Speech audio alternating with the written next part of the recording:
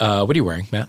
Mack Weldon underwear. Oh, how about that? What are you wearing? I actually am too. Oh. And I just made another purchase from them. They have a thing called the Radius pant. It's stylish. Oh, that is a nice pant. Stylish. Mack Weldon, of course, is the men's essentials brand that believes in smart design, premium fabric, simple shopping. Mm-hmm. All you got to do is go to MackWeldon.com. Super easy to navigate. All of that. The product comes right to your door, and it's fantastic. There's even a line of silver underwear. I don't mean underwear that's silver. You don't have to look like a space person. But it can be the silver. It can be silver, but it's made with silver within it, and it's naturally antimicrobial. That's hard to say, which means it eliminates odor. Yes. So you won't stink anymore. Because they want you to be comfortable. So guess what? Don't like your first pair? Keep it. They'll refund you. No questions asked. Yep. Go to MackWeldon.com. Get 20% off your order by using the promo code HOMO. Calling all the basic bitches, there's a new Earwolf announcement. Oh my God, do tell. Yep. Starting March 31st. If you want to listen to episodes of this show that are older than 6 months, you got to subscribe to Stitcher Premium. And guys, we wanted to tell you in advance so you can take any actions needed. You can hear all the episodes before they go to Stitcher Premium. So, for example, you want to download them all for free before then. Who are we to stop you? Feel free. Do whatever you like. And you're going to want to subscribe to Stitcher Premium. Of course. It's a great way to directly support our show. Plus, you get access to hundreds of exclusive series like Hollywood Handbook, the pro version. Yes. The Comedy Bang Bang tour shows. Deeper Shade of Shade, the Throwing Shade spinoff. Yes. Oh, yeah. Do whatever you got to do, whether it's downloading all our episodes and filling up your hard drive or just subscribing to Stitcher Premium for $4.99 a month or $34.99 for the whole year. Use the code HOMOPHILIA at www.stitcher.com/premium for a 1-month free trial. That's stitcher.com/premium and code HOMOPHILIA. And for more info on all the shows affected, go to earwolf.com.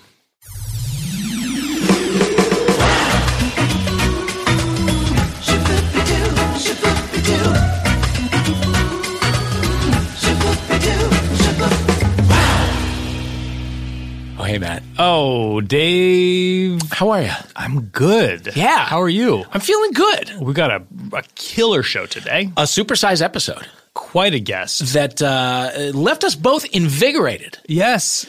I mean, yeah, I feel like my blood is pumping. He's got a lot to say. He's got a lot to say. He makes me want to go out and instigate. Oh, he's like a gay preacher. He really is. He really is. We're talking, of course, about comedian Todd Glass. You must see his Netflix special. It's called Act Happy. It is super funny and very, very refreshing, very nourishing. Especially for a gay person. You're watching somebody, process all this stuff. In process, very much, and very emotionally available. Yeah. Just a genius comic, somebody that we have both been fans of for a long time. A very long time. Fun fact that doesn't come up in this interview is that we were set up. He does not remember this. And are you serious? Yes. When? No, we didn't go on a date, but he talks about how he hangs out at his fire pit in his backyard, and I wanted to say, yeah, I've been there. My friend brought me over to your house because he wanted us to meet. And, it wasn't a match, obviously. But when was this? This was years ago. This was, he was already out. He was no longer in a relationship, but he was, I don't know. I feel bad I'm putting this out there, but it's it's so funny to me that, it's also like he's Todd Glass. I'm a fan of him. He's famous. So, of course, I'm more likely to remember him than he is to remember me. But that's just goes to show you, not meant to be as a couple. Well, so the listener is now privy to a piece of information that the rest of us were not when the rest of this episode came out and when we did it, and that's fine. You gave a personal piece of information. I'm going to do the same. Oh, please. Todd was a guest on a variety show that I used to do at UCB with somebody who I'm not going to name because like after it was over, Todd Glass came out and performed and was fucking, of course, a monster. He was fantastic, and so this person was like, "What do you think of Todd?" I was like, "He's an absolute genius comedian, and I want to climb him." Because he's a big sexy dude, right? So this person wants to climb him like a tree. Todd Glass. Yeah. And this person was like, can I confidentially tell you that is a thing that is Yeah. And then what did you say? I was just like, oh my God. And then like looking back at all of my Todd Glass, like everything that I'd seen him do, it was like, oh, okay, I see. I get it. I can kind of piece it together. Wow. Like, oh, that's interesting. If you're a guest, you're not always going to listen to the podcast. I hope he listens to this. Yeah, well, so listen. that he can hear you say that. Yeah. Well, listen. Come on. This is a place for vulnerability and honesty. The safest of spaces. The safest of spaces. But yeah, you're absolutely right. We should just stop talking and let him start. Oh, guys, here's Todd Glass. Enjoy.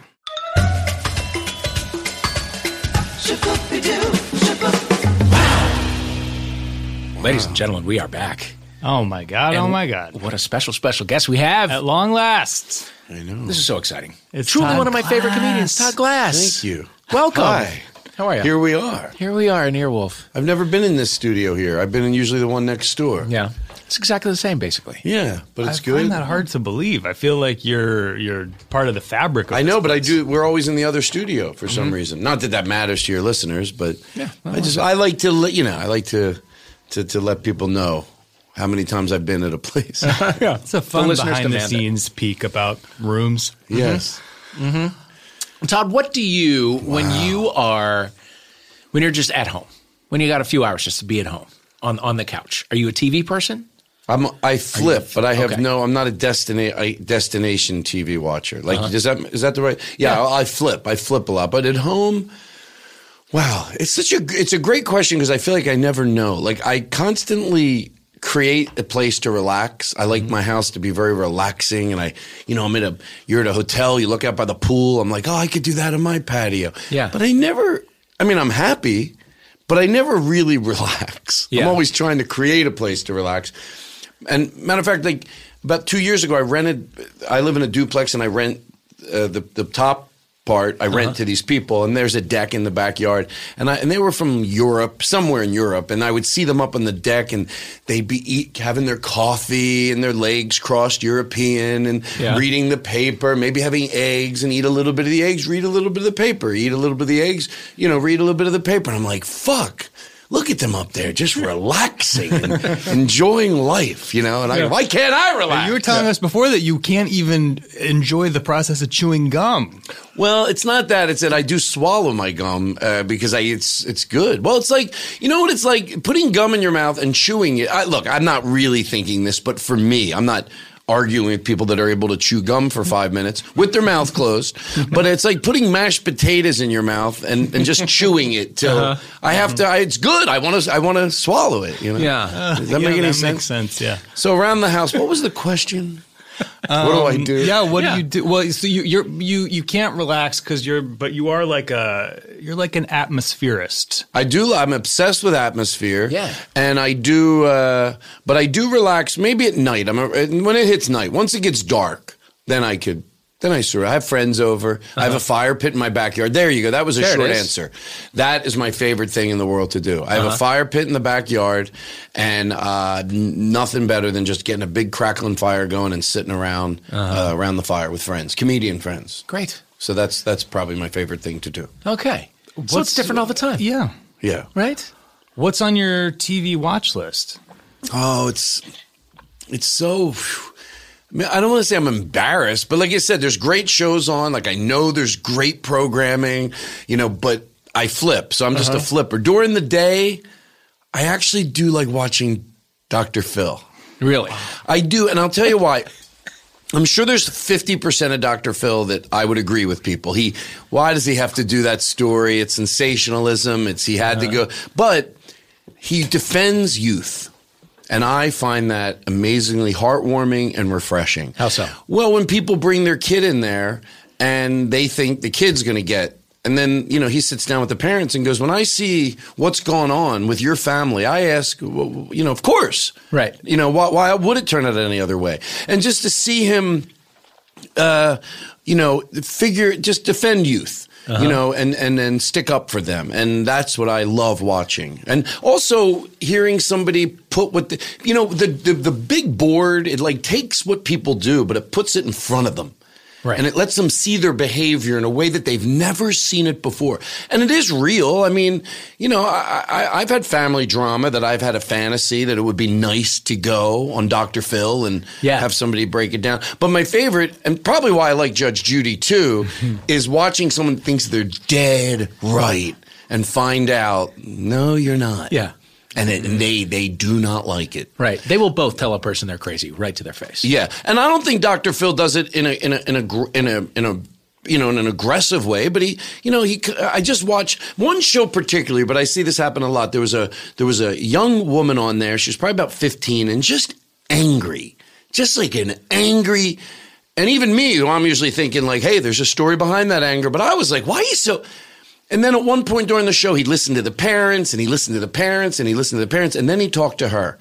And then he made his evaluation and he turned to the girl and he goes, and he was dead on. You could tell she started to well up a little. And he goes, let me ask you a question. How did I do for a 60-year-old bald guy explaining your point of view here? Yeah. And she just started bawling because I know why, because he did a great job. I knew it myself. Yeah. I went, no adult has ever understood, her point of view, Right. Yeah, and kids, they need to learn right from wrong and you need to discipline children, but they're also, they got feelings and they need to be heard. And so it's refreshing for me to see that. Yeah. Was she by any chance Cash Me Outside? How about that? Wait, Do you know what I'm talking about? No. Todd, this is a big Dr. Phil meme.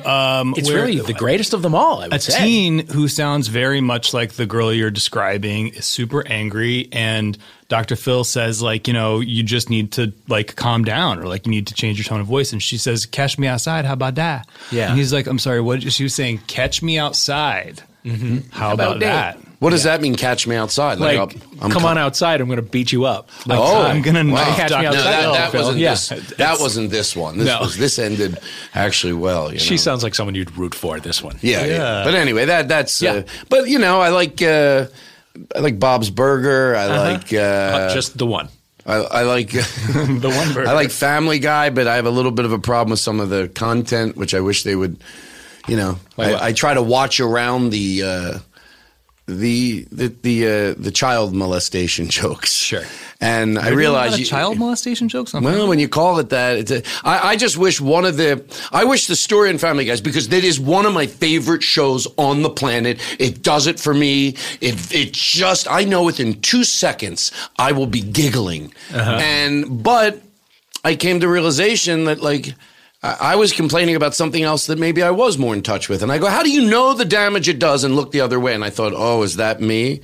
Yeah. Because sometimes they can deal with the taboo subject on there brilliantly. You go, no, that's not about that. That's making fun of that. That's not about making fun of AIDS. It's making fun of how, and you go, no, it's a brilliant joke. It just happened. So when they do it so fucking good that I let them slide for a while. Yeah. And now I'm like, I wish the story was, remember when, because they knew showrunners. I wish the story was remember in 2018, this showrunner switch, shows just as good. They dropped a lot of that other stuff. Because watching around it is sort of, I'm still supporting it, Like what? Is there, can you well, the old guy next door, it's all about, it's all about, it's just about, the joke is that he's old and he's going to molest a young boy.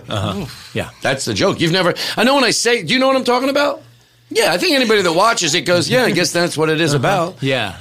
But why did I have to give that long answer? It's because that's why you're here. Okay. We've seen you. But I should say this, that I do adore, that show I just wish that part would stop. Yeah. And I'm not sensitive, I will give you the longer answer. Longer even. Good.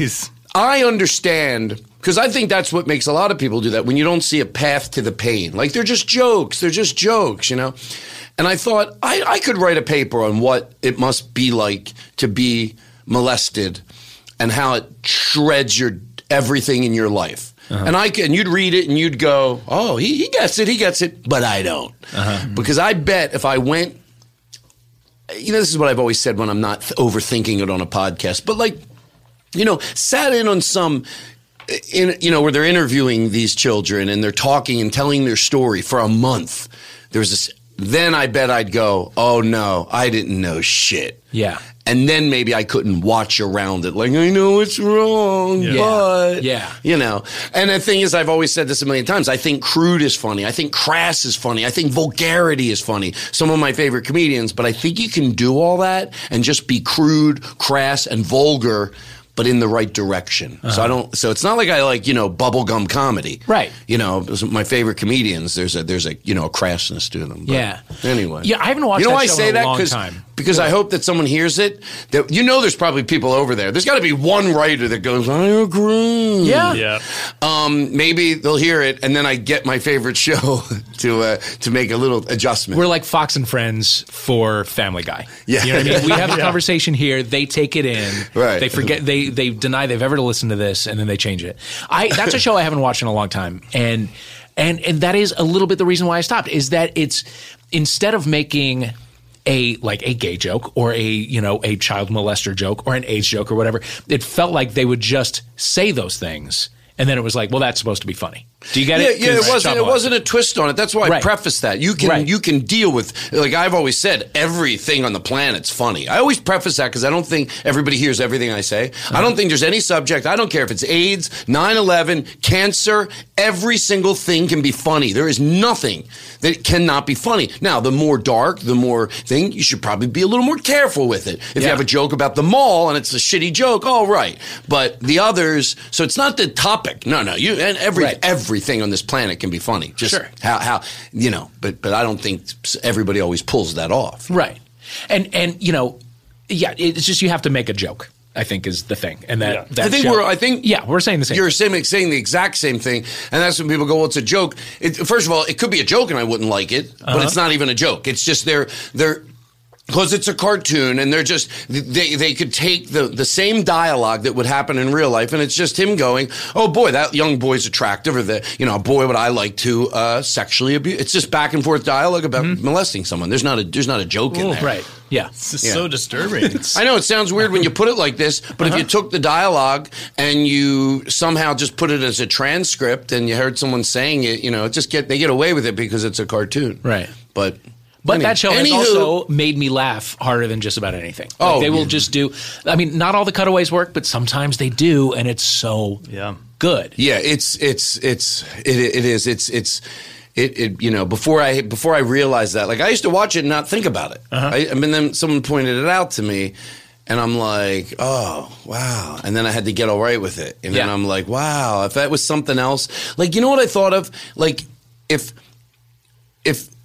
I don't know. I'm done. No. Come on. I was thinking if somebody watched a show, and the person that how come I can't think of a clean way to say it now? Like if there was somebody on television that was that thought you could pray the gay away, but that's not what their show's about. They just have talked about it over the years. They always say 2018, and let's say my brother watched that show, and he goes, I don't agree with that, but. I'd be like, well, then why support it? Yeah. What do you mean you don't agree? If you don't agree with that, so what I'm saying is I don't agree with it, but I still give them my money. Because you're giving money when you watch a show. I know you think, well, I'm in my house. But so I would be upset with my brother. I might go, Spencer.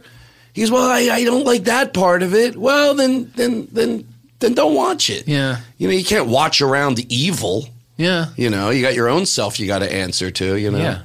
But did you just talk yourself out of watching Family Guy? Can I tell you something? To be 100% honest, I still do cheat. I still do cheat here and there. That's how much I love it. And then when it comes on, when one of those jokes happens, I go, what are you doing? Right. But I don't know, maybe someone could, that's not right either, to hope there's one with not that part of it on. Yeah. Anyway. Well, if this comes out, either maybe they'll change their ways, or we just got Family Guy canceled. Yeah. No, no, I'm kidding. I think they're fine. They've, like 300 or something fucking episodes? Yeah. I remember right when I first moved here, I went to like the farewell party for it because they did a movie and that was how they were going to wrap it up. And that was like 13 years ago. Do you remember that? It'll never end. Yeah. It was like fully off of Fox for a full year. Anyway, not important. Yeah. I will literally lay in bed watching that show, kicking my feet up and down in the air. Sometimes. It's so, like, I'm giggling like a kid. What did you grow up watching? Did you have, what are your formative watched, growing up, I remember this only because my dad's passed away, so we were talking about this a few weeks ago, and he had a pretty good sense of humor, my brother said. Because I'm like, yeah, we used to watch Fernwood Tonight. So if my dad was watching Fernwood Tonight, like that was not a show that everybody got. Right. They were parodying sort of talk shows years ago, you know? So we would watch that, and then, all the norms, like growing up, like, when I was little, like I remember Mary Tyler Moore being on, and Welcome Back, Kotter, and probably shows I'm forgetting now, but yeah, like those All in the Family, and then Who Shot, the JR. But I never really back then. I wasn't a big TV. Yeah, I guess I watched TV. I was always a flipper. Just flip around. I'll find something I like. Were you even then watching comedians? Oh my, yeah. Okay. That was I was obsessed with. Like, like when you talk to most comedians, they're always like, you think you're the only one. But I used to beg my parents to stay up and watch the comedians on the Tonight Show. Yeah, and I was obsessed with stand up then. And then like the the legends, I should say, the legends I liked. Like Rodney Dangerfield and Don Rickles and all those guys. And then the younger comedians, even in high school, like. Remember watching Jay Leno because he was when I was in high school. Jay Leno and Jerry Seinfeld, they were already pretty big acts even back then. Not as big as they are now. But I remember watching like Jerry Seinfeld on the talk shows and loved it, or seeing him on the Tonight Show or Jay or Gilbert Gottfried. I remember like catching something. My friend had this thing of Gilbert Gottfried, and then we went down and saw him at the Comedy Club, and I loved it. That was like Family Guy in the sense that just taking it to the ridiculous. Like he'd have a napkin, he'd start ripping it on stage. He'd be like, "Oh, he's good. Is he? Excuse me, is he not using scissors? No, he just rips it with his hands. Pardon me, I just came in late. Has he been ripping long? Oh no, he just started a minute ago. He's a good ripper, sure." This feels like Gilbert Gottfried babies. You know what I mean? like Muppet Babies, but Gilbert Gottfried is the voice that you were just doing. Like an origin of Gilbert Gottfried. That's a cartoon show I would watch. Yeah, absolutely. That can replace Family Guy after we get it canceled. But I love stand up. I just couldn't get it. Even when I didn't even know what they were talking about. My brother had a George Carlin record, and I knew some of the stuff, but even if I didn't understand it, I understood it. Yeah, like I liked it. It was just great. And even just the conversations that would be had on the couch. And this is like. Fernwood Tonight and all these things are from a 3-network world. Right. You had 3 choices maximum. And for late night, you had 1 or 2. Yeah, we had 3 choices. And then in about, I don't know, it must have been in high school, we got HBO and all that stuff started to become, because I remember having that thing that went next to your bed and that you didn't have remote, but you could still do the channels from next to your bed because you had like a clicker. Oh, yeah. So we had if I remember correctly, like HBO, there was other channels. Sure. Because you had UHF too. Sure. That was before even HBO and all that. So in about high school, we started to get all that, started to get some more channels. Yeah. I've gone down a rabbit hole recently of Sandra Bernhard on Letterman. Incredible. Like just the two of them loving and hating each other and having just crazy smart conversation. I know. And like being able to do a talk show when you're not promoting something, right? Yeah. I mean, what's she promoting?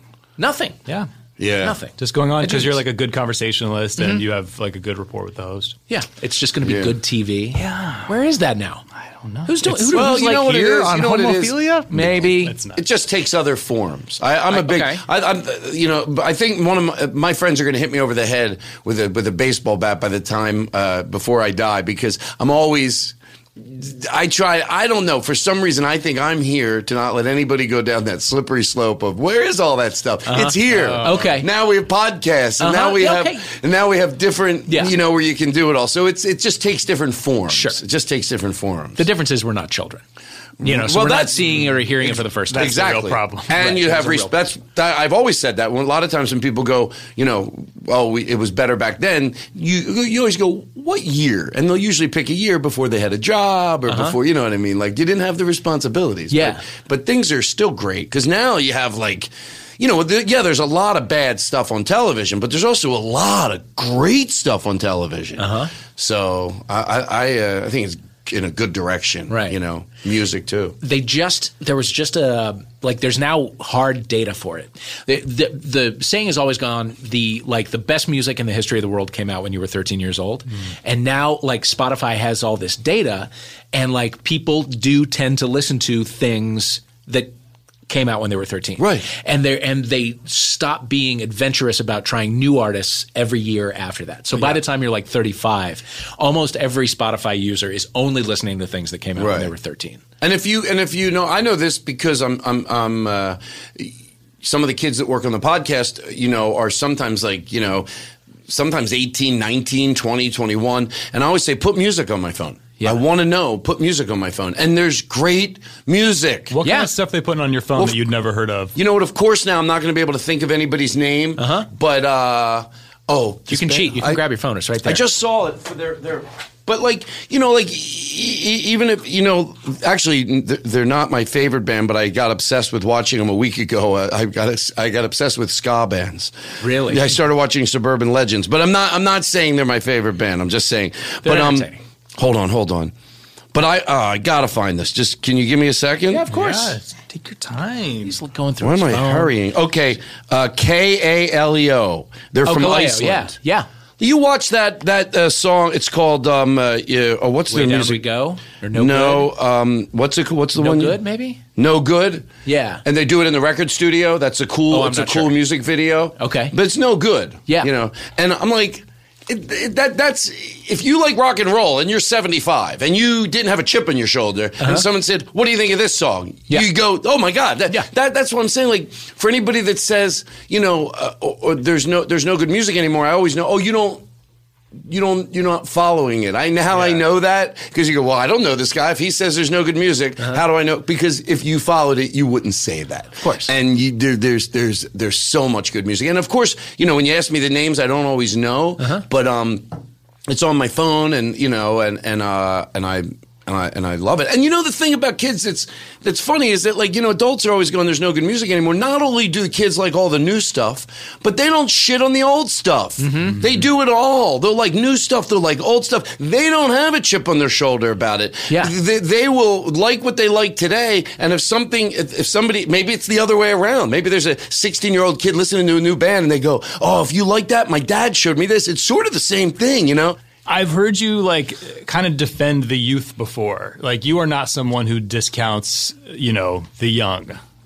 You know, sometimes I'm being very genuine. I think when I was driving here today, and I say this on a lot of podcasts, I go, I'm not going to bring it up unless they bring it up because I might sound like a broken record. You know, my biggest fear is someone that agrees with me goes, all right, but shut up. Yeah. But, you know, the whole thing with the school shooting in Florida and those kids coming forward, I did feel like, you know, when someone knows like a band before they're famous, and when everybody likes them, they go, oh, I like them before. Yes, I thought of you. I feel that way, and I'm genuinely, I can't take it anymore. I can't take it anymore. With before this, I was saying this I've been saying it forever, that kids get smarter, and anybody who says they're not, I know they're not looking at data, because you can't look at the data. There is some social data, and I think people go, well, you have your opinion, I have mine. No. Come on, we do as a civil society decide that the world is round, and we do have a civil society decide that stealing's wrong. And the word is reasonable doubt in the court system. There's always doubt, but I do not have reasonable doubt, because if you look at the stats, how do you look at the stats? And to me, stats are what kids tend to fight for. What they tend to fight for. You know, go look at the sit-in at Woolworths I'm forgetting, North Carolina, Kent State. They led the sexual revolution. If you look at it, you could go, boom. I wish I was Dr. Phil with a board and just go, boom. They let it, and then go, okay, I'm going to take all that information and go, well, I guess they're getting dumber. And I think it's because you don't want to believe. I don't know. But it's not. It is. I'm going to go out on. It's a fact. I'm tired of debating it.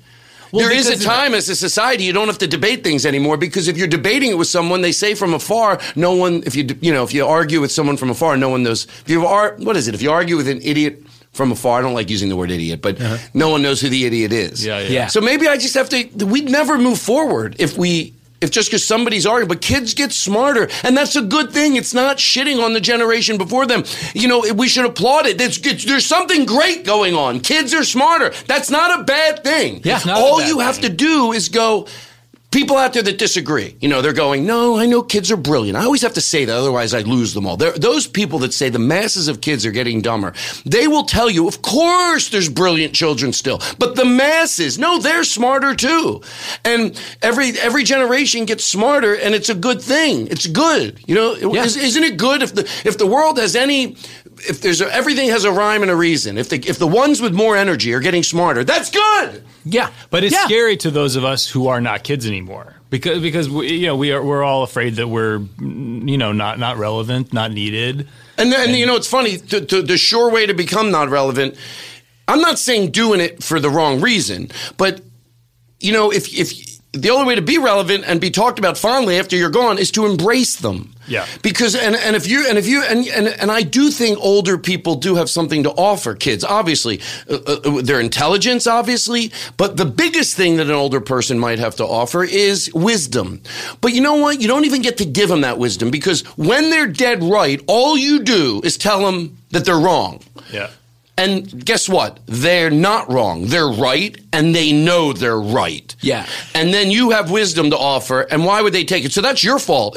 When old people should reach out, and when old people reach out and say, I respect you, they'll respect you back, and that's when we could move forward. Thinking kids are getting dumber and dumber. And I am zero tolerance for it. I don't even some of my friends, they'll be like, yeah, but this or that, whatever they say, I don't give a fuck. And I don't say that, but I go, I don't give a fuck. You have some nuance you want to tell me, but it's not true. It's not true.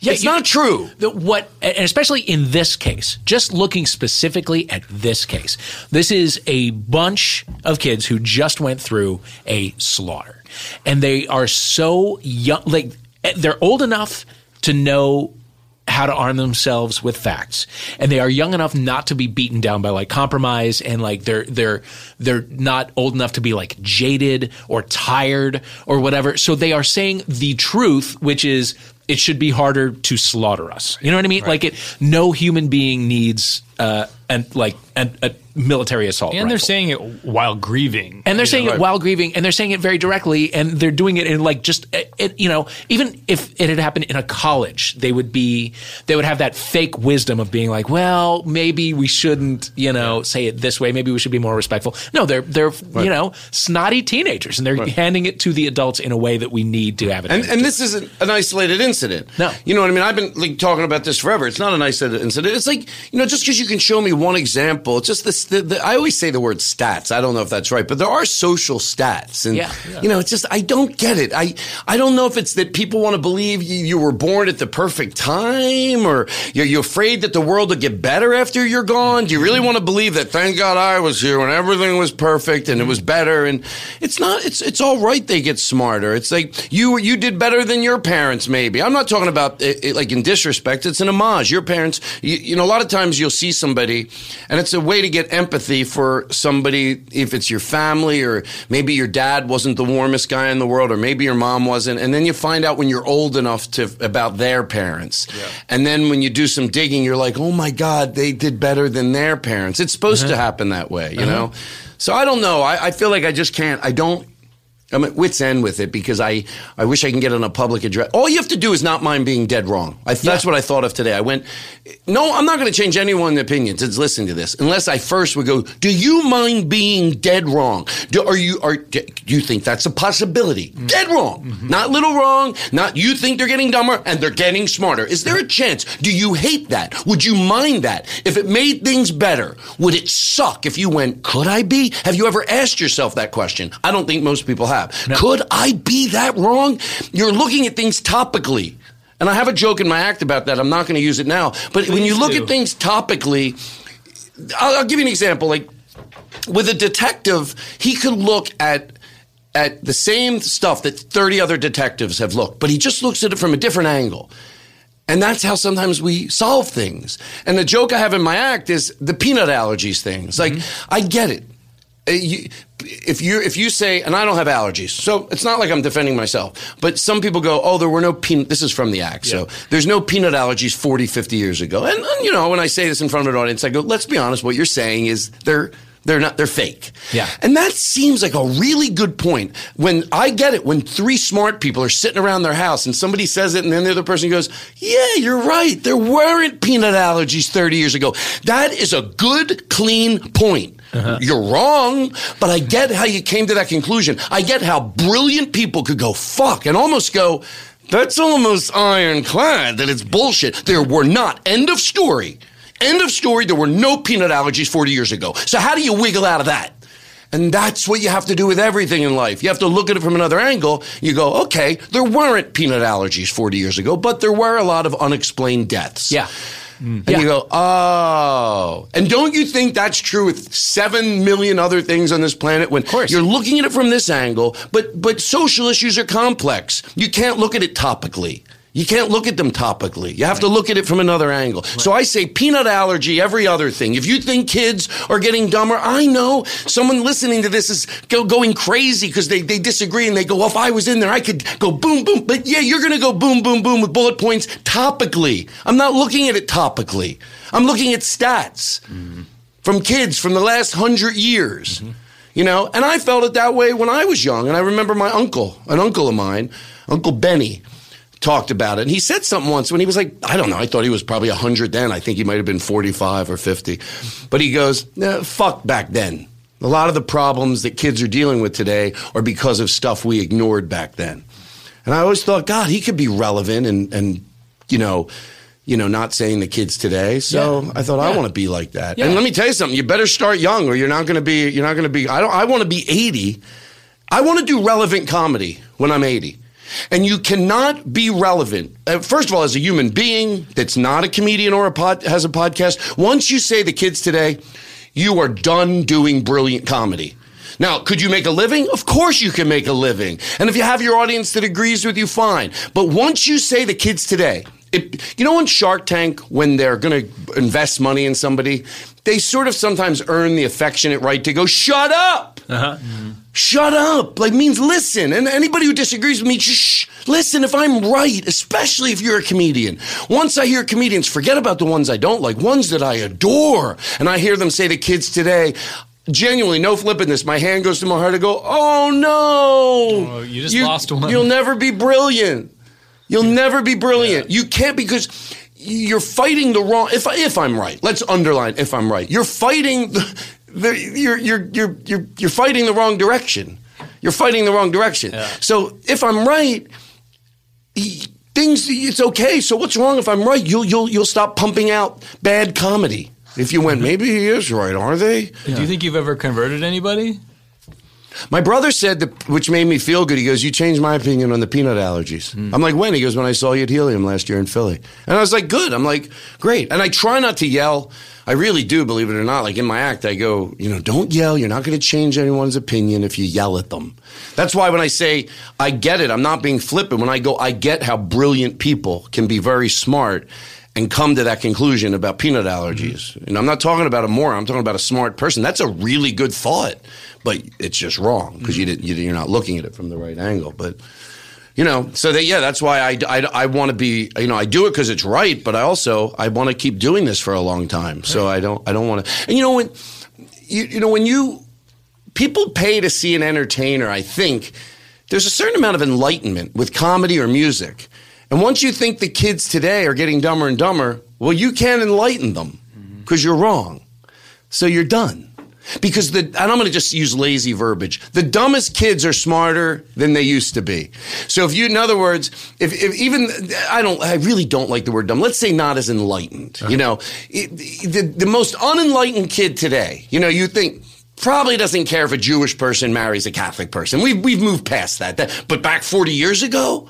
So even so they're getting smarter, even the ones that are not the smartest. So if you're not, well, they're going to just keep getting smarter than you. And you can't enlighten them. Who wants to spend $300 to go see a concert when the performer up on stage? That's why Bruce Springsteen, and I'm not even a big music person, but someone like that who grows and doesn't worry about if I have this stance, I might lose some of my audience. but look who you'll gain. And there's a thing where he pulls like, this happens a lot, but I love it because he pulls, I just watched it yesterday. He pulls like a 22-year-old kid, 21-year-old kid out of the audience and he does a song with them. They're both sharing a mic and they're singing right at each other. And the kid's playing the guitar. And I started to cry because I went, that's what happens when you show younger people respect and you stay, your thoughts are forward and you defend the right thing. He didn't give a shit Bruce was 60-something and Bruce didn't care he was 22. Yeah. There were no cracks. No. It was just like, here's a guitar. Right. And just let's do it together. Let's just, you know. We just have to get over our own fear of being the old guy in that equation. Yeah. You know? Yeah. And of maybe not taking full advantage of our youth when we had it. Yeah. You know what I mean? Is it when you look back and you hear a young person make a good point, is maybe that the reason you're not taking it in? Is that it's just like, fuck. Yeah. When I was young, I was kind of an asshole. Yeah. You know what I mean? Like I missed my fiery years. Right. I don't know.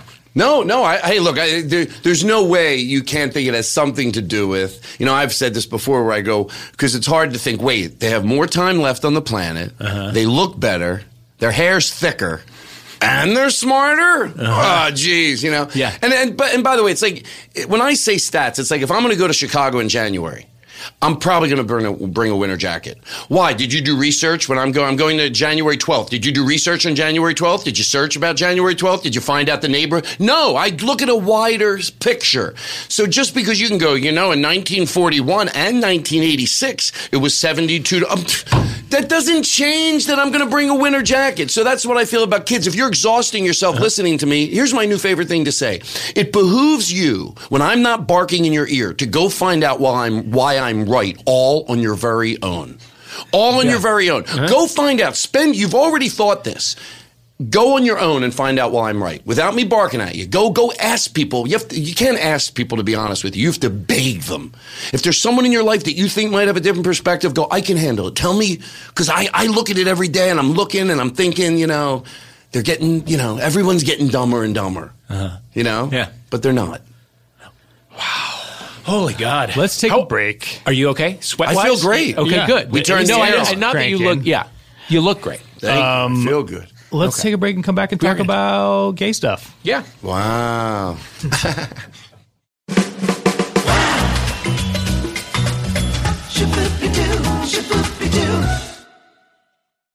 Dave, do you love to travel? It's my favorite thing in the world. I love it so much. What's the recent trip that you and Ben took? Oh, man. You know, it's been a minute. We are about to head out to Palm Springs for a couple days. Heard of it? Haven't done that in a good long time. Very excited about it. You know what I hate? What? Planning all that garbage. Oh, God, it's a living hell. Oh, my God. You got to go to a billion different sites. Different travel sites have different hotels and different rates. Yeah. It gives you a big headache. So I don't do that. I go to tripping.com. Yes. Where one search lets me compare every home from the world's top vacation rental sites all in one place to find the best deal on your perfect vacation rental. That means more privacy. That means more space for everybody under one roof. It's more choices. You got fully stocked kitchens, extra bedrooms, hot tubs. Hot tubs, guys. All the comforts of home and then some. Best of all, at tripping.com, you can join the millions of travelers who find more savings with rates up to 80% less than traditional hotel rooms. So if you're planning your spring break on the beach in Florida, tripping.com. You want to go swimming in Lake Tahoe this summer? Tripping.com. You're dreaming of sitting on the deck of a Smoky Mountain cabin? Tripping.com. Smooching on the top of the Eiffel Tower? Tripping.com. This year, save time, money. Book the vacation home of your dreams with tripping.com/homo. That's tripping. TRIPPNG.com/homo. Find your perfect vacation rental. Matt McConkey, I don't know what the fuck is going on in the world. Who does? I mean, things are happening that are nightmarish, and they're coming at you quicker than ever before. What do we do? It is fucking terrifying, especially being on the West Coast. I wake up, I roll over, a billion things have already happened. Oh, the world has lived for 3 hours before us. I don't know what the fuck's going on. Well, Vox.com has a new show. They're here to explain those fucks. What? Yeah, you probably know them as that website where you go, they give you a nice little explainer. They distill all the noise about news, policy, culture, everything that matters into quick little explainers. They bring you right up to speed very quick. Oh, and now they have a new podcast with an episode every afternoon. It's called Today Explained, and it answers the big questions about today's news. So you can subscribe right now in your favorite podcast app. I'm talking Stitcher. I'm talking Apple Podcasts. I'm talking Podbean. I'm talking any of those. Today Explained will be waiting for you, whether you're winding down or psyching up.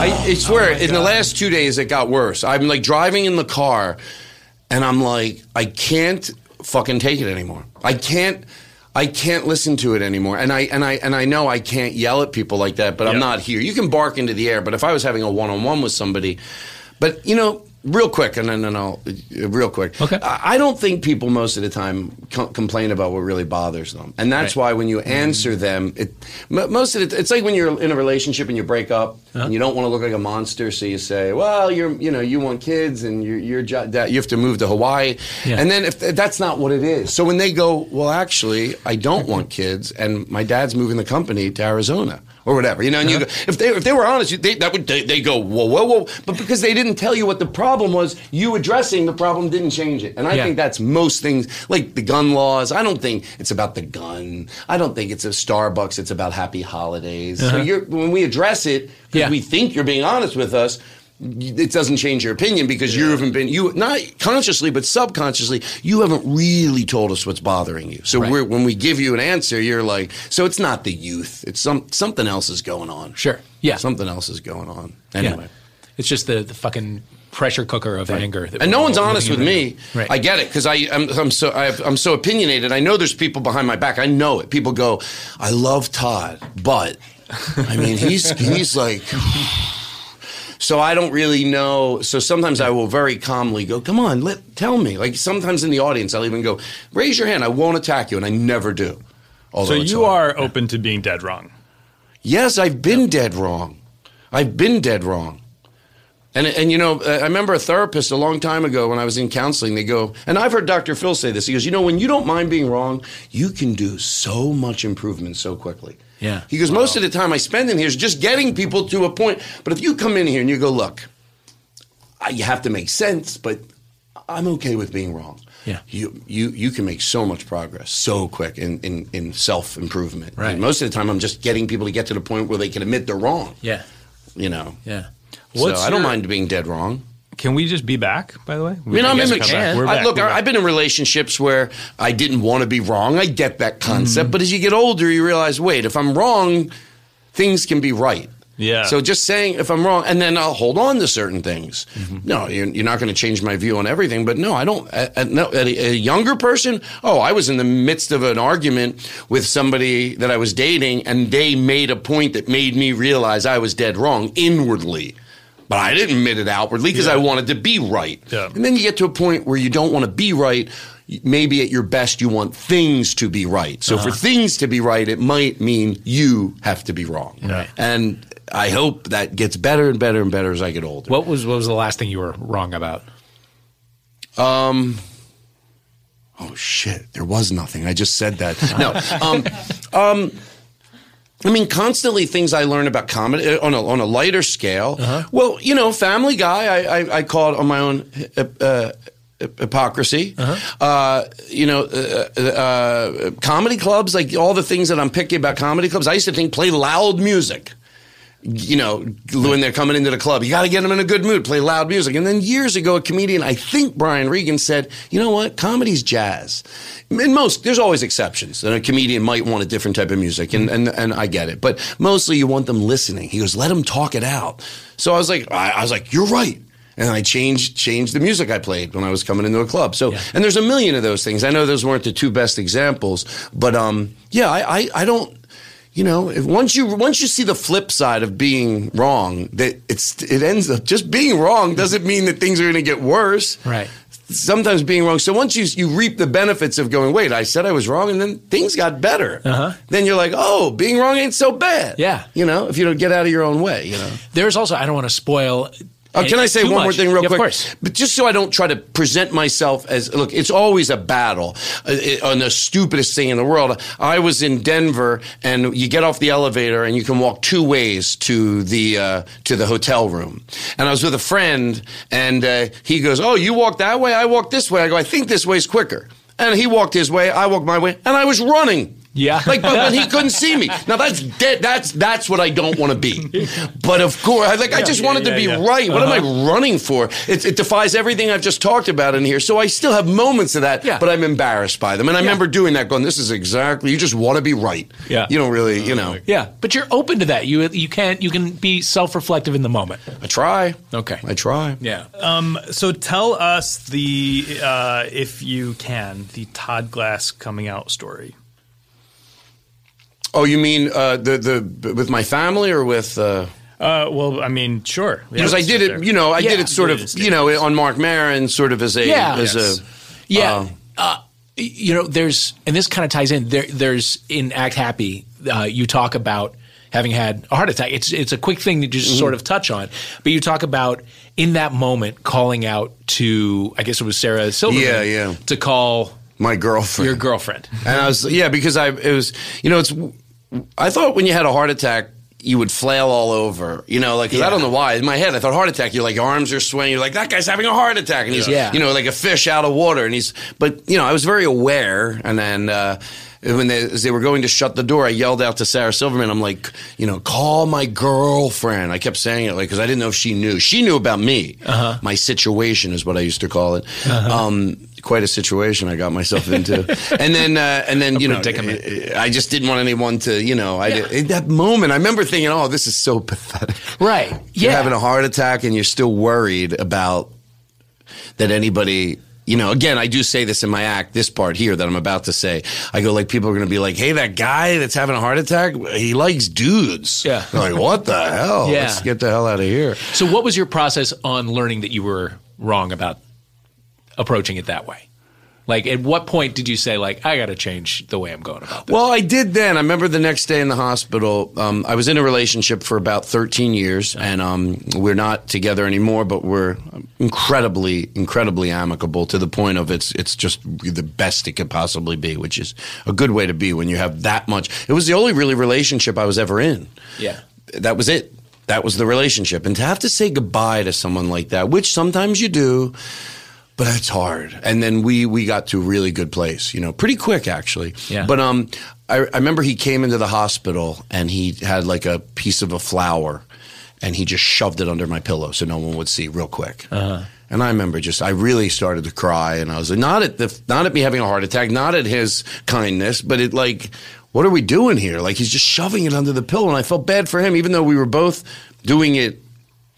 I wasn't holding him back. We were both hiding. It didn't work. Really, we were enabling each other because we were on the same. We were both You were out to your friends and people in your life, just not professionally. Yeah, I was not professionally. Most of my comedian friends, like I said, they know.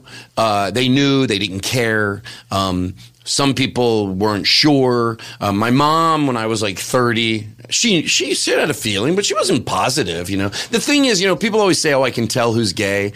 It's because, and that's going to change too. Because I get it, some people, I'm going to lose people if they go, well, come on, I guess who is, and I'm right the majority of the time. And you probably are. Because there's a lot of straight people that are not in the closet with their sexuality, but with some things they like. So as that changes, that's why I hate the term metrosexual. Oh, you mean just honest? Yeah. You mean you care about yourself? So, you give a shit about as how that you look? changes and people cross their leg the way they want to cross their leg, and if you want to be on the football team and maybe you want to design clothing, people are going to start. They're already guessing wrong more and more and more and more. Right. As that, so that's going to change. But you can. A lot of my friends knew, and my family knew, and my niece and nephew were when they were little, they knew Chris.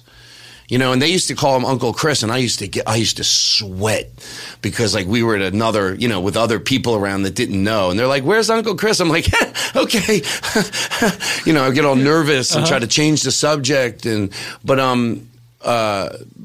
But so I had a lot of people that knew, and I thought, okay, you got a comfortable thing going here. You have a dinner at your house, and most people know. And I would get high and thought I told someone that didn't know. You know, one time I told my friend, I referenced a guy. I referenced, in the relationship, I referenced Chris. And then I was high and I went, oh my God, does he know? Did I just tell? Yeah. And that was like, you don't know how exhausting it is because Yes, you I guys do. have, that's what I mean. Yes, you do. You both do. I don't. But Well, okay. But yeah, I remember being in that position and knowing exactly who knew. Like in my head, having a list of like the 6 people who knew. And of course, probably dozens beyond that knew because people like to talk about that kind of shit. Right. And I was in college and whatever. But yeah, like just having to keep a ledger is so stressful. Yes. At It is all stressful. times. More stressful than you know, right? Yes. In More hindsight. stressful than you even, it takes you like, I look back at my college years and I'm like, that was exhausting. Like, I know why I was tired all the time. Yeah, it is. Yeah. And when you look back, what was the thing that was holding you back the most? Because you're in LA, you're in the comedy, you're in a very accepting environment. I got comfortable with the lie. And, this I used to put off saying because I thought it would come off weird. But I thought that I wouldn't be, like, as a comedian, I wasn't very popular in high school, and now I thought as a comedian, I'm sort of popular. Mm-hmm. You know what I mean? Like, and I'm not embarrassed to say that because I hope I do good with that popularity, which means use your popularity to make people feel good, not bad. But I thought I wouldn't be cool. Right. I thought I'd go into a room and I wouldn't be cool anymore. Because you could count on one hand the number of like gay male comedians, and the number of them that we would consider cool are, pretty limited. And even in life, 90s. like I didn't know anybody who was because it was I remember finding out my mom's friend Jim Connaughton was gay, and he was like a cool guy. And I hope I'm explaining myself right. No, I get it. He was just like a regular dude. You know what I mean? And all people should be represented. There's all types of straight people and there's all types of gay people. Yeah. But there was no one out there that was really that I related with, Sure. that I go, I can relate with that person. Sure. So I thought Jim Connaughton was cool, and I found out he was, because my mom would go like on these trips with him, and my dad didn't care. And he would then I found out, oh, that's why. Because just this sort of, hey, I need a woman to go. Yeah. Right. But when I did it on Marc Maron, it did like. I just remember the next day, like, because we did it on like a Friday, but it didn't drop till Monday. And I felt good. I never regretted it. I just remember feeling like, holy shit, But everyone has to do it at their own. Yeah, of course. I say everybody comes out at the same time. Everybody on this planet comes out the exact same time when they're ready. Mm-hmm. Yeah. You can help people. You can guide them in the right direction. But I never push anybody because when someone pushes you to do it before you're ready, you get violent inside. Yeah. Like, come on, nobody cares. I remember someone telling me that. I'm like, you know what? So yeah, it's an internal process that I think people don't understand. And by the way, it's a process of self-definition. Exactly. That people don't see from the outside. Mm-hmm. And it makes sense. Yeah. It makes sense. It's like, that's why, I'm going to say a new thing that I'm getting frustrated with is that but forget about like anybody, like when there's still like people that think you can pray the gay, or even people that were against gay marriage. I have an expression, I think I coined it, the first one I think is there's people behind these issues. Sometimes we just think they're issues. It's just an issue. Gay marriage, it's just an issue. It's an issue. It's it's a vote. It's a thing. It's a ballot. It's a vote. But there's people behind these issues. And that's sort of when I realized with the Family Guy thing, I went, oh, maybe I'm doing that in another area. I'm able to separate it.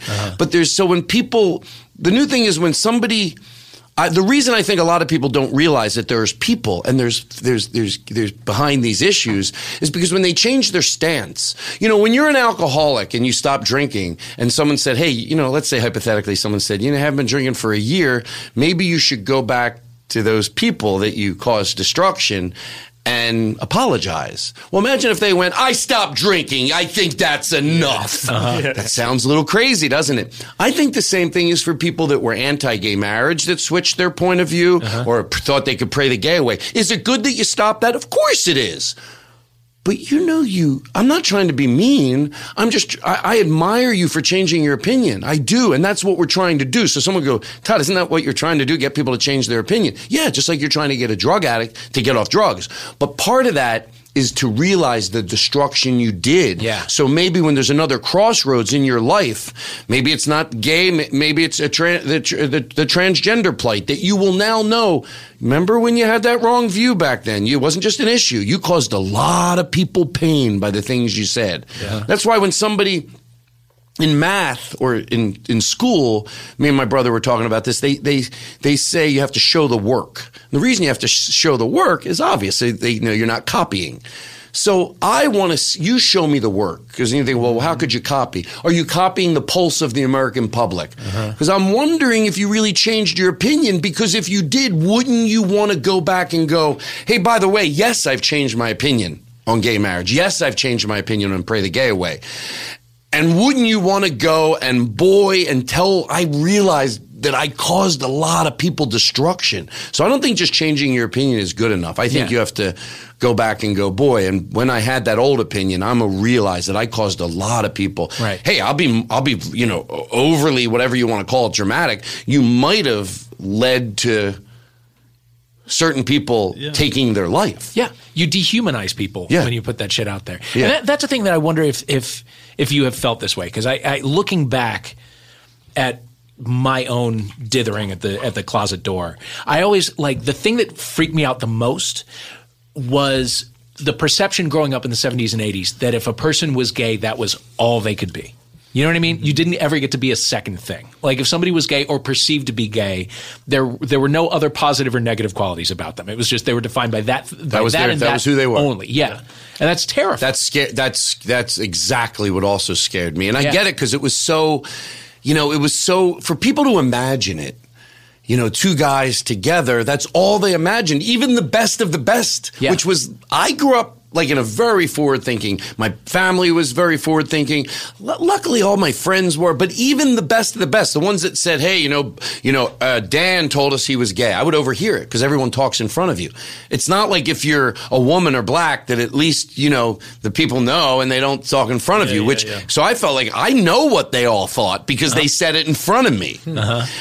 So I know that they'd be like, no, I didn't care. What'd you tell him? And I'm sitting right there. I told him I didn't care. I'm your friend. But then they will go on to have a 20-minute conversation, not evil, but just can you imagine two guys? Can you imagine? So of course I didn't want to be that. Yeah. And I remember a friend of mine said something just like what I call street logic, because someone goes, can you imagine two guys? Can you imagine two guys? And it's a little vulgar, but he was 21, my friend, and he goes, do you picture your sister fucking guys or blowing them? Yeah. And it gave me my dignity back, because it went, there's a lot of things we can't imagine. We don't outlaw it. Do you picture, you do picture, there's a lot of, when you picture people having sex that not used to, it's a little weird for us. Yeah. But we can't make laws and outline and make people not be able to love who they love, Right. Because you don't want to think about it. Because you don't want to think about it. But that's what I thought. I thought that's all they'll talk about. Hey, and you know what? Probably in certain circles, I don't think I want to tell a young person. I want to tell them they'll be happier. I want to tell them, that It Gets Better campaign, which helped me watching those videos. But I don't want to I don't want to tell them. I don't know where they live. I don't know. Maybe their friends will be in some circles. People go, it's getting better and better, and it is. But when people You're talking about coming out. And some people get a little too kids don't even give a shit anymore. Yeah. And yes, it is completely different. But people listening to this in certain little towns all around the world, they know, oh, no, in my community, it would still be whispered behind my back nonstop. Yeah, if you know that your parents are going to throw you out on the street, you don't come out to them until you have your own resources. Right, exactly. Get stable. But all I said, I think on Mark Maron, or I said it on my podcast afterwards, I said, look, if you're not ready to come out, I go, and I remember just going, I know these earphones are in your ears, and push them in a little more, because I want you to hear this. I'm not saying, get ready. And if it's not now, it's not now. But just know something in your gut of guts, even on a daily basis. It might suck because your parents say things, and just know you're okay. Know that you're fine. This world has made a lot of mistakes on judging people over the years. This is one more, but just know that you're okay, you know. And a lot of the things that make them feel they're not okay are from their own family. That's why I say that people don't put it together. And you know how I know that, like, people didn't use logic in a lot of parents, like even someone that I'm seeing, his parents, and they didn't use logic, because if they use logic, even if it was a sickness, I'm saying it, even if, right. Well, they know that 10% of the world has that sickness. So why are they saying it in front of everybody without thinking anybody? Because they didn't think it through. Because if you really thought it through, you'd go, okay, I do think it's a disease, but it's a disease that 10% of the world has, including my children. So I'm not going to sit at the dinner table every night and tell them, oh, pray it away. And that's it. Oh, did you hear, Bill's nephew came out? Oh, I don't know. He came to dinner with his boy. Wait, hold on. You do realize that somebody at this table, but everyone talked like there was nobody. Yeah, they could just talk in front of everybody. Like, what if Are you aware of any stats that You understand what I'm saying? Yeah. Were you there for this kind of a thing personally? I think. For my parents, no, because they were incredibly forward thinkers. They never preached it. I just noticed that they had rich friends, they had poor friends, they had young friends, they had old friends, they had gay friends. So they just lived it. There was never any lecture. Mm-hmm. But I've been around when people start, talking about, like, wait, why are you taking for granted that no one here is gay? Yeah. Mm-hmm. Always. Yeah. Well, what was exciting about you coming out in particular is that you do have, I think, access to an audience that other gay guys don't. I mean, this is a sweeping generalization, and this is changing too. But gay audiences who are maybe not in LA are flocking to your Kathy Griffins and your Sarahs and your whatnot. And so you're reaching people that might not necessarily already be getting that message, Was that your experience? Wait, so explain what you're saying. The Todd Glass audience, if you could, sum it up, is there are guys in there that maybe have never had a role model, somebody that they really looked up to that then also happened to be gay. Yeah, that definitely helped me get over the fear of coming out, because I realized it gives validity to that it's wrong if I stay, even though I understood why I did, but I knew that I could break and I always am so careful to say this, the stereotype, because let me tell you something, whether you call it masculine or feminine or in between, I admire anybody who is who they are. Yeah. Whatever it is, so I don't want to be someone who goes, even Todd thinks that whoever finds out who they are, and is themselves, I admire. But, oh shit, what were you saying about? Just that you're able to reach this different audience. Sometimes, the way I did it in my Netflix special is how I thought it eventually has to happen. But I get in the past, and I'll answer your question. In the past, there's comedians and their whole special was about being gay. And I'm not shitting on that, because it's maybe the way it had to be. You can't just say that and move on. But because they were brave enough to do maybe a whole hour and that's all they talked about, I get to do what I do. But I thought about it. I thought, for comedy specials, someone has to bring it in the 21st century. Mm. Back 40 years ago, if you were black and someone was white in a sketch on SNL, that's what the whole sketch had to be. I'm black, you're white, my parents are coming into town. But then eventually you got to move past that. Yeah. But you know what I mean? Mm. Now, with being gay, I don't know if we have yet in the sketch world. Like on SNL, I don't know if there could be two guys, and it has nothing to do with them being gay. It has to do with being a couple. Yep. I think now if it's two guys, but eventually we're going to have to move past it. Otherwise it gets embarrassing. Mm-hmm. But in the stand-up thing, I thought, no one's really it's not my identity. And I thought, just don't make it your identity. In the middle of the special, I talk about it and then I move on. And on my live show, certain nights, even when I don't have a lot of material about it. Mm-hmm. I have a few jokes about it, and I'll write some more. But I do. But I don't talk about it. But sometimes I will, just to break the stereotype. I just think everybody in this audience, it's a 3-minute bit. And then if you think you can tell who is and who isn't, at least when you leave here tonight, you'll be like, oh, okay. Or if there's a kid sitting there, and he's gay, and he sees, oh, this guy's gay, and it's not his identity. So some nights I'll just do the bit not because I'm craving to do the bit like anything else in my act. I only do it because I want to do that bit. Otherwise, it just goes by the wayside. Mm-hmm. But sometimes with this, I'll mention it just for that reason, Yeah. Just for that reason. Yeah.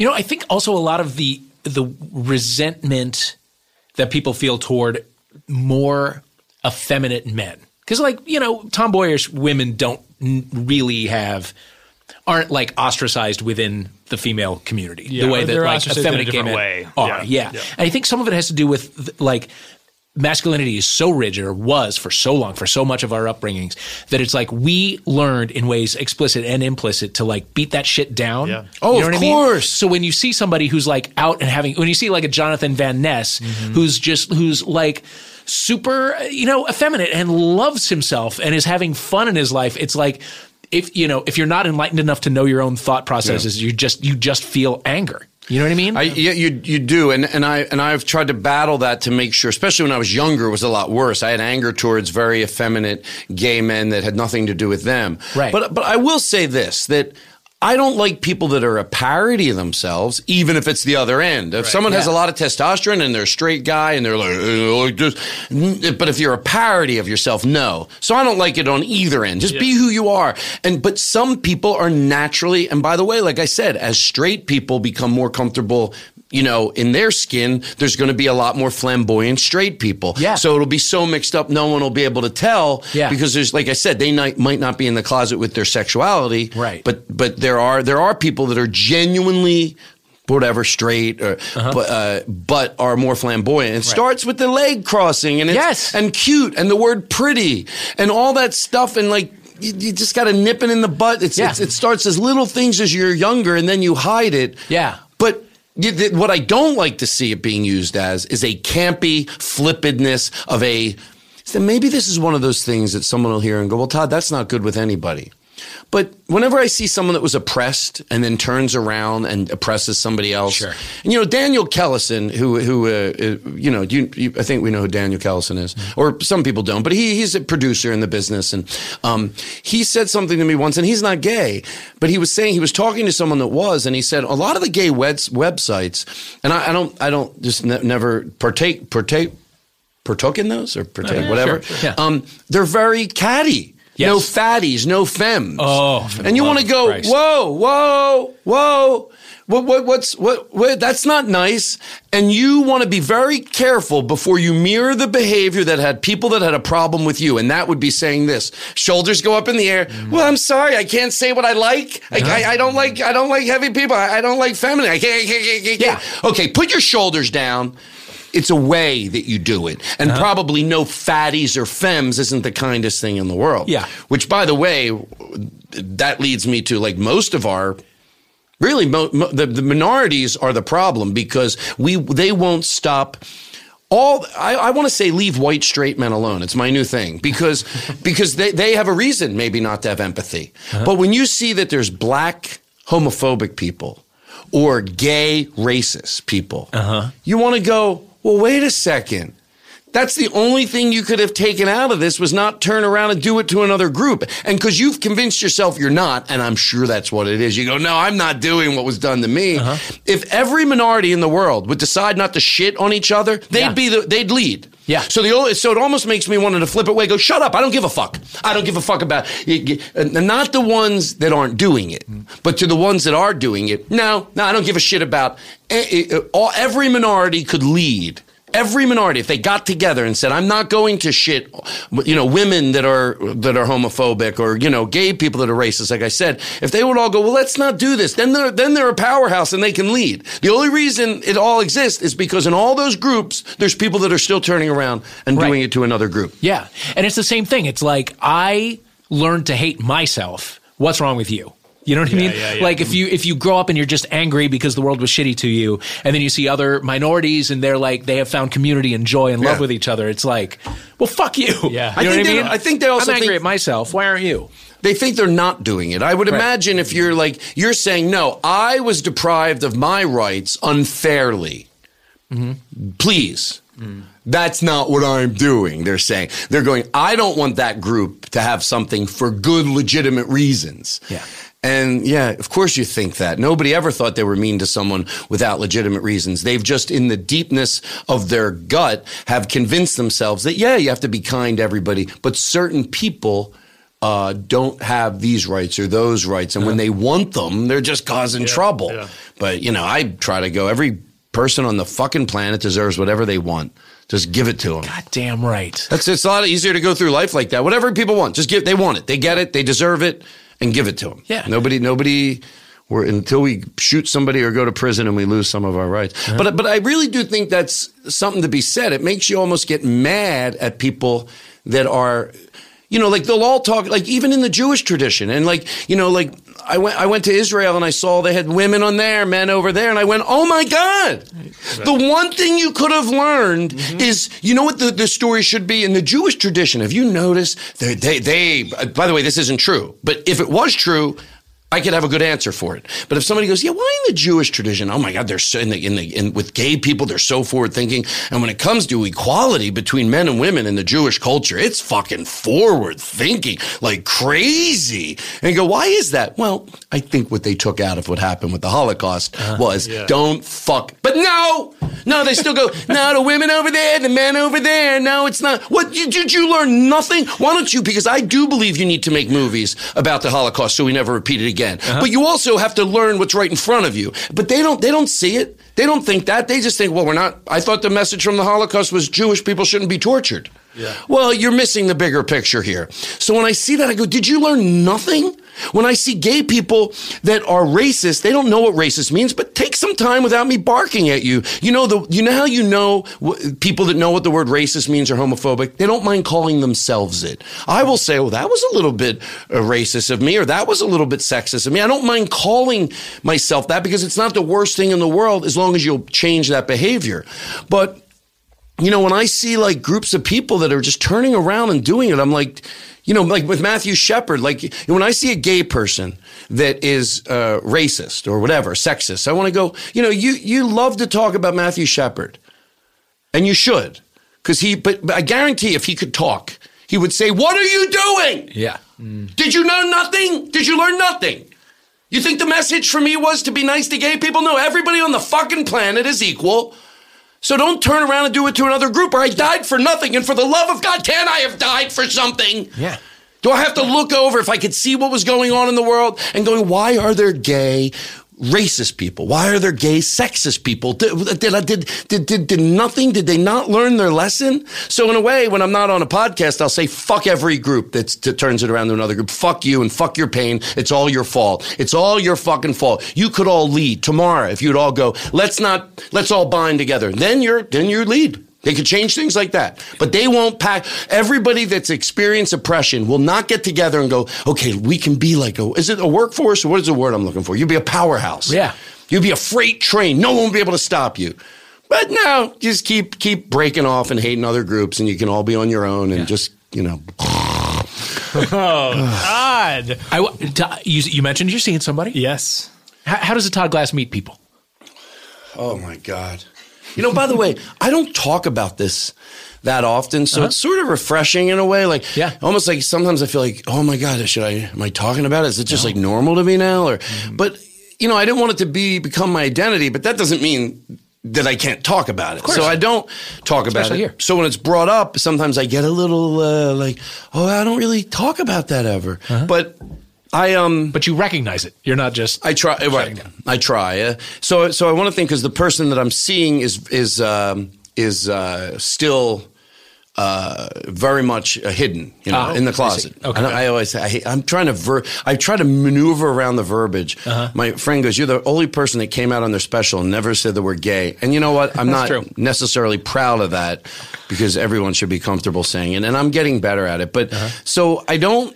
I was horrible because I never dated, and I was with one person for a long time. But this was somebody that emailed me, and then about a year and a half, and then we ended up meeting. And he's 24, so he's a lot younger than me. But he's he's doing great. How long has it been going on? About he lives in another city, but about once a month we see each other, and it's great so far. It's been really fun, and it's been nice. How do you navigate the long distance aspect of it? Right now I'm enjoying the romance of it, but I know down the road I'll have to take another look at it. But right now it's been a lot of fun because obviously when you get together once a month, you have a really good time, you know, and I'm not ready to get past that yet.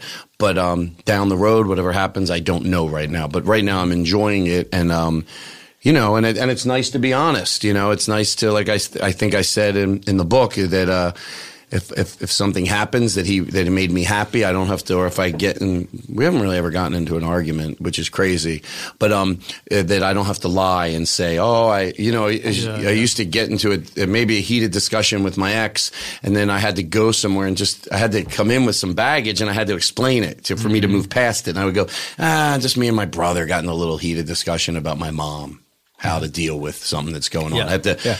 Oh, Jesus. You don't have to do that anymore. Now I don't have to do that anymore. And, you know, even referencing it, there's not a day that goes by where I don't do something and I will go inward and go, oh, my God, that's so much better.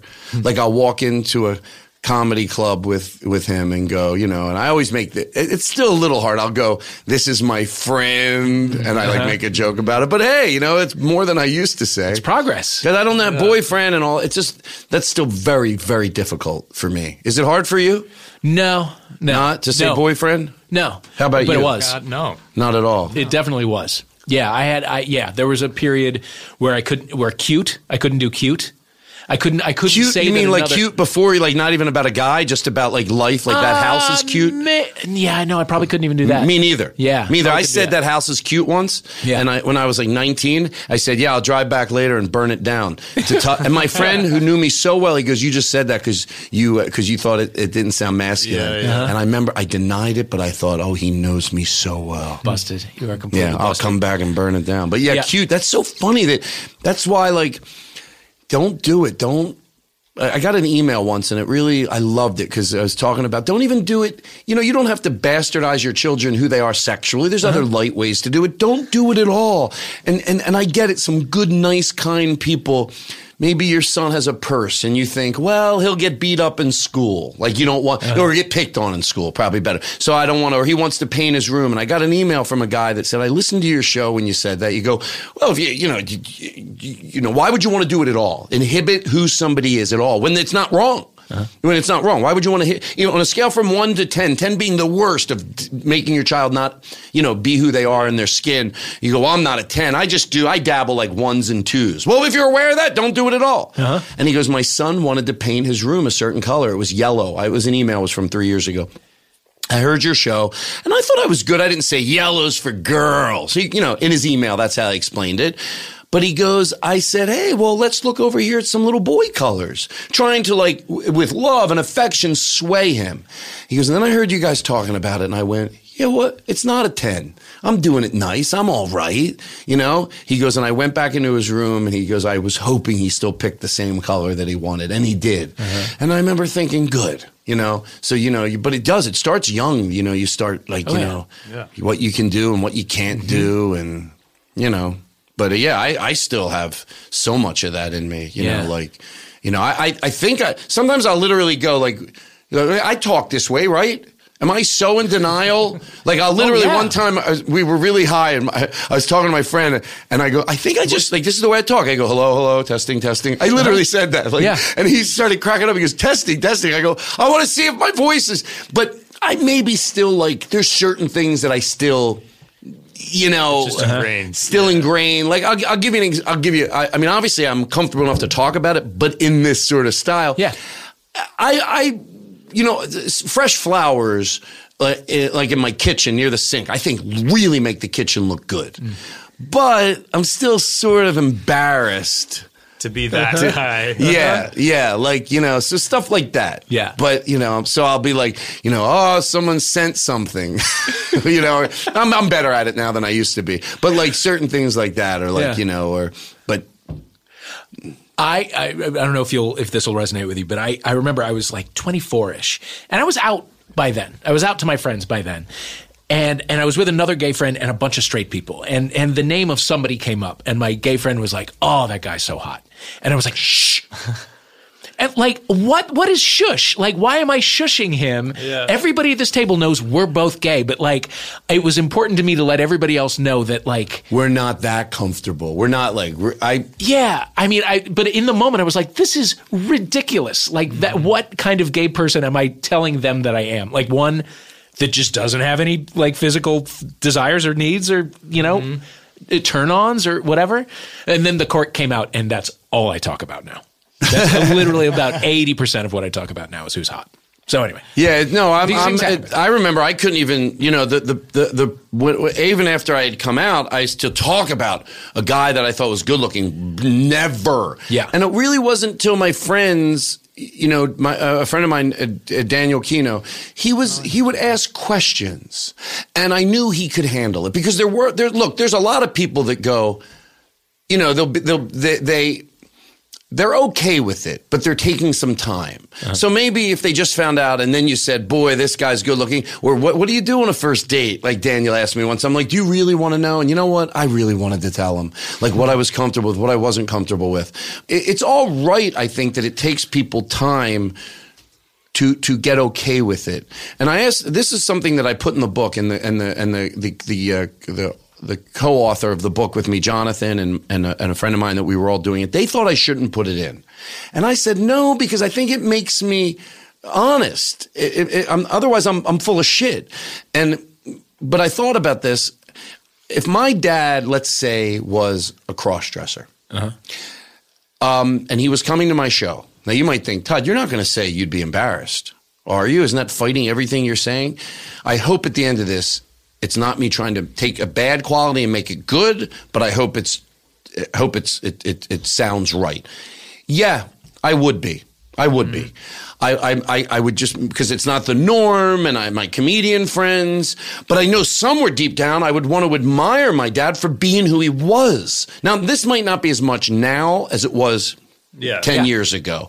But I knew even 10 years ago, I'd be like, God damn it, my dad found who he was. I would be proud deep down, but topically, I would be like, oh, maybe I'd make an excuse. Like, oh, come in December because it'll be, because I don't want to deal with, but so I hope the difference is, because that's saying to everybody, it's okay if you found out your son's gay. It's different. It's not what you expected. It's weird to you but I hope that the difference is, and I would go to therapy and sit in there and say, I don't like this. Why? I don't like this. I should be proud of my dad. I admire him. Anybody who finds who they are and later in life, and I want to be proud of my dad, and I don't want to be proud of him privately, and sit in the therapist's office and get help.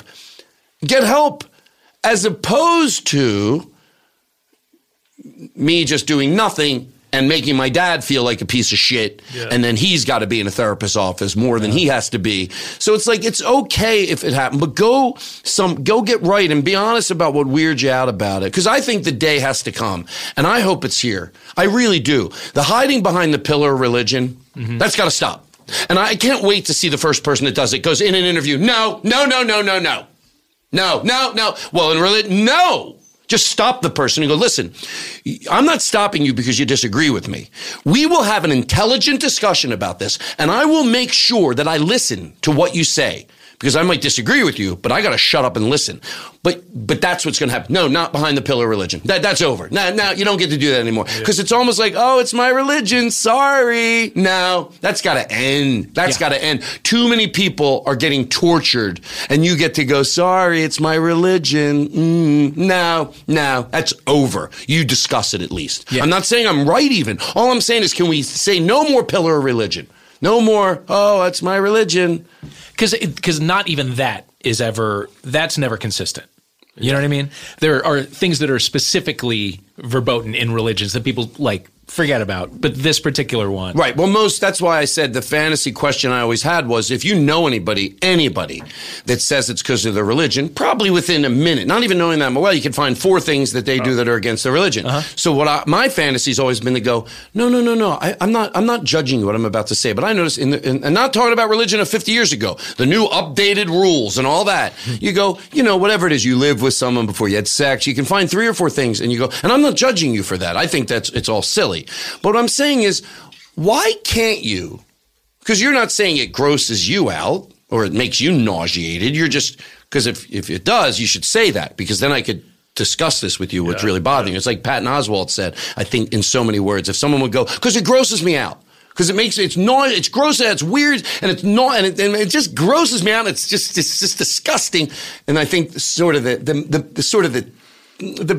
the basis of the joke is, thank you. Yeah. Now we can discuss it. Yeah. But when you say religion, if you're being honest with me, and I just found 3 things that you do that are in your religion that you look the other way, then the question is, so why can't you look the other way on this one? I'm not even arguing it's right or wrong. I'm just saying you had premarital sex. You look the other way. You're still a religious person. You are. I'm not defying that. That's not where I'm going with this. There's 3 things you do that in the Bible it says not to do, but you do it because you go, look, on the important things, I'm a good person, and I look. So why can't you look the other way on this? But they've been so programmed that they just get to say religion, and you go, well, once they say religion, no, it's no longer Yeah, no, a jail-free card. yeah, and. Oh, I know we're out of time.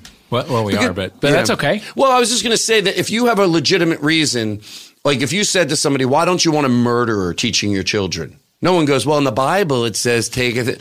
No, you'll say you have a reason. So, yeah. I think it's an old adage. Once you, if that's the right word, once you go to the Bible, by the way, come on, everybody from afar knows that you wouldn't do it with anything else. Yeah, you're out of art. You're out of it. Yeah. Todd Glass. Oh, wow. It's cathartic. Oh, my God. I hope. How do you feel? I feel good. Good. Okay, I feel good. So I feel good. It's Matt, how do you feel? I feel great. I do too. I mean, this was the best. Thank you so much. Thank you. Come back anytime. Yeah, I'll get in the car. I'll think, I could have said that cleaner. And that's what I always try to say is that I do. Sometimes someone will listen to something. I grew up listening to talk radio in the car, and I know what it's like to somebody says something, even if they overwhelmingly agree with me, but they're like, oh, that one thing, and they sort of get. People email me. I always say the same thing. You might agree with what I was saying, but my analogy was wrong, or maybe I said something in the pursuit of being kind and decent. I said something that was a little cold or not very. I read every single email, thanks to being able to be on the treadmill and read your emails. And if someone's kind and they're nice and they go, you know what, I agreed with you, but you said this, I'll always read it. I'll always respond. Sometimes I learn a way, like I said, sometimes it's they agree with me, but I said it wrong. And I'll go, you know what, you're right. I should have said it this way. Or they don't agree with me at all, but if they're kind, I'll read their email. Not always change my opinion. But you know what? I know one thing that I will read it, and if I don't change my opinion, it's not because I just blew you off. It's because I heard everything you said, and I took it in. And you know what? When you hear what people say and you take it in, you know what happens a lot? You end up changing your opinion. Right. Not always, but you will sometimes. So I always say that if that happened on today's show, I'll read the email. Second thoughts or third thoughts, send us a voice memo. Your voice is always welcome on this show. Yes, an addendum. Yeah. Todd Glass, thank you so much. Thank you. Thank you, Todd.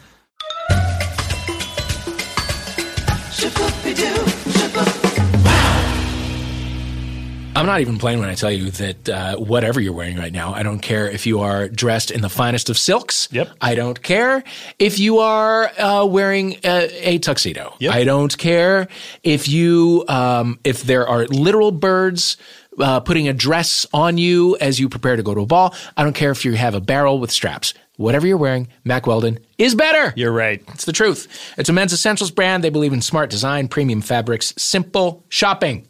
They even have a line of silver underwear. They have shirts also in the silver line, and those are naturally antimicrobial, which means they eliminate odor because they want you to be comfortable. And guess what? If you don't like your first pair, keep it. They'll refund you, no questions asked. Oh, what a deal. Go to MackWeldon.com and get 20% off using the promo code HOMO, HOMO.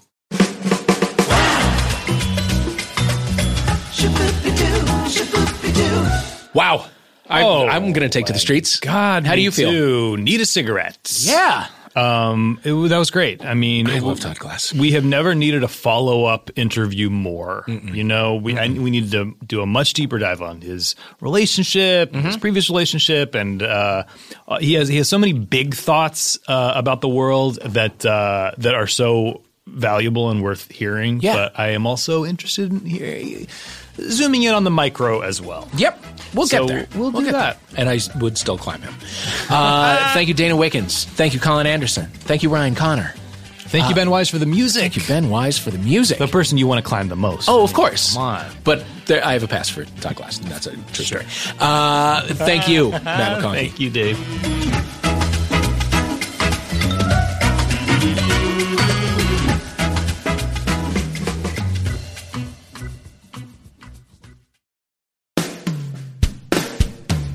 Hey everyone, Scott Aukerman here. Are you a fan of the podcast You Talkin' You2 to Me?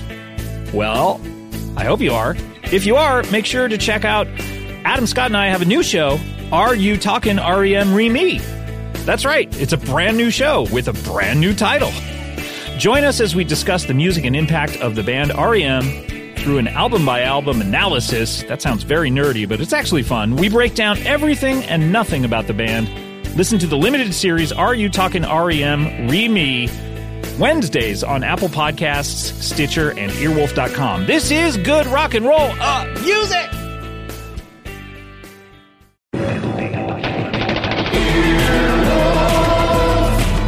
This has been an Earwolf production. Executive produced by Scott Aukerman, Chris Bannon, and Colin Anderson. For more information and content, visit earwolf.com. Hey, this is Arnie Niekamp from the Improv Fantasy Podcast Hello from the Magic Tavern. I fell through a dimensional portal behind a Burger King in Chicago into the magical land of Foon, and I started a podcast. Season 3 has just begun with a brand new adventure to defeat the Dark Lord. If you're a new listener or you've fallen behind, Season 3 is a great jumping on point, and we've got great guests like Justin McElroy. I sound like a fancy college professor. Ain't nuts.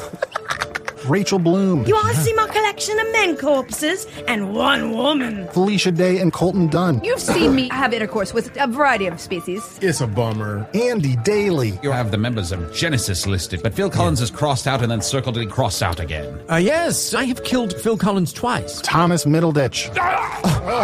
Jesus! I mean, Jazos, ruler of the Eighth Circle. And that's just the beginning. Season 3 of Hello from the Magic Tavern is out now. Listen in Stitcher, Apple Podcasts, or wherever you get your podcasts.